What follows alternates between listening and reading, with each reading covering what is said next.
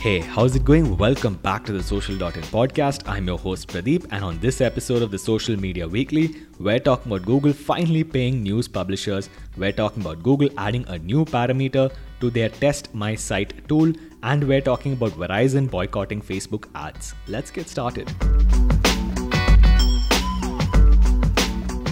So the first story we have for you today is about Google finally paying news publishers. So this is how the internet works. You have various websites like the Wall Street Journal, and they have Google ads on their website. Every time a user clicks or views these ads, Google pays them a percentage of the revenue. However, Google does not pay them anything when their content appears on Google search results. Now that is about to change. Starting in Australia, Germany, and Brazil, Google will start to pay news publishers when their content appears on Google search results. I will remind you that in Australia and France, Google is already legally required to do this, so they're just complying with the law there. They will start to roll this out to more publishers going forward, and even they may start to pay for your access to paywalled content. That's right, you have the Wall Street Journal, which has paywalled content, and Google will pay for you to have access to that content. This is obviously in competition to Facebook, which a few months back unveiled Facebook News in the US, where they are paying publishing partners like the New York Times, Wall Street Journal, and BuzzFeed. Our next story has to do with Google adding a new parameter to their Test My Site tool.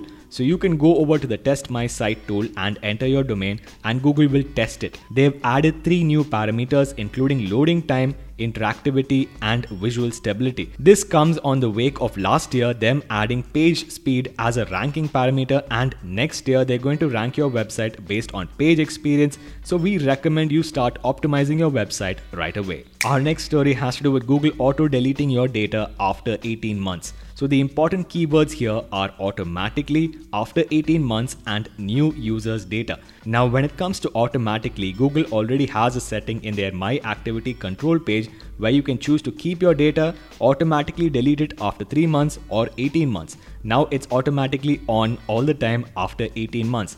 This includes your search data across mobile and web, your voice commands to Google Assistant and Google Home, and your location history. It's important to note here that this only applies to new users, so the 2 billion users that use Google already, they don't count, but the next 1 billion, they get lucky. Our next story has to do with Verizon boycotting Facebook ads. So Verizon is one of the 100 largest Facebook advertisers in the world, and they have an advertising budget of $1.5 million on Facebook every month and $500,000 on Instagram every month. They are boycotting Facebook ads in accordance with the Anti-Defamation League, having an open letter to Facebook asking them to better handle Trump's incendiary posts and the misinformation about racism and COVID-19. Obviously, Verizon is only doing this temporarily and they will be back in July, but at least then Facebook will think about their actions. Our final story of the day has to do with Facebook putting up a pop-up asking you whether you're sure you want to share that news story. In a blog post, Facebook is saying that if you try to share a news story which is over 90 days old, then Facebook will put up a pop-up asking you, are you sure you want to share it? You can either click through or go back. This is obviously not going to prevent someone from sharing the content if they really want to, but at least it will make them think twice. This is similar to last year when on Instagram there was a pop-up asking you whether you really wanted to share that abusive comment.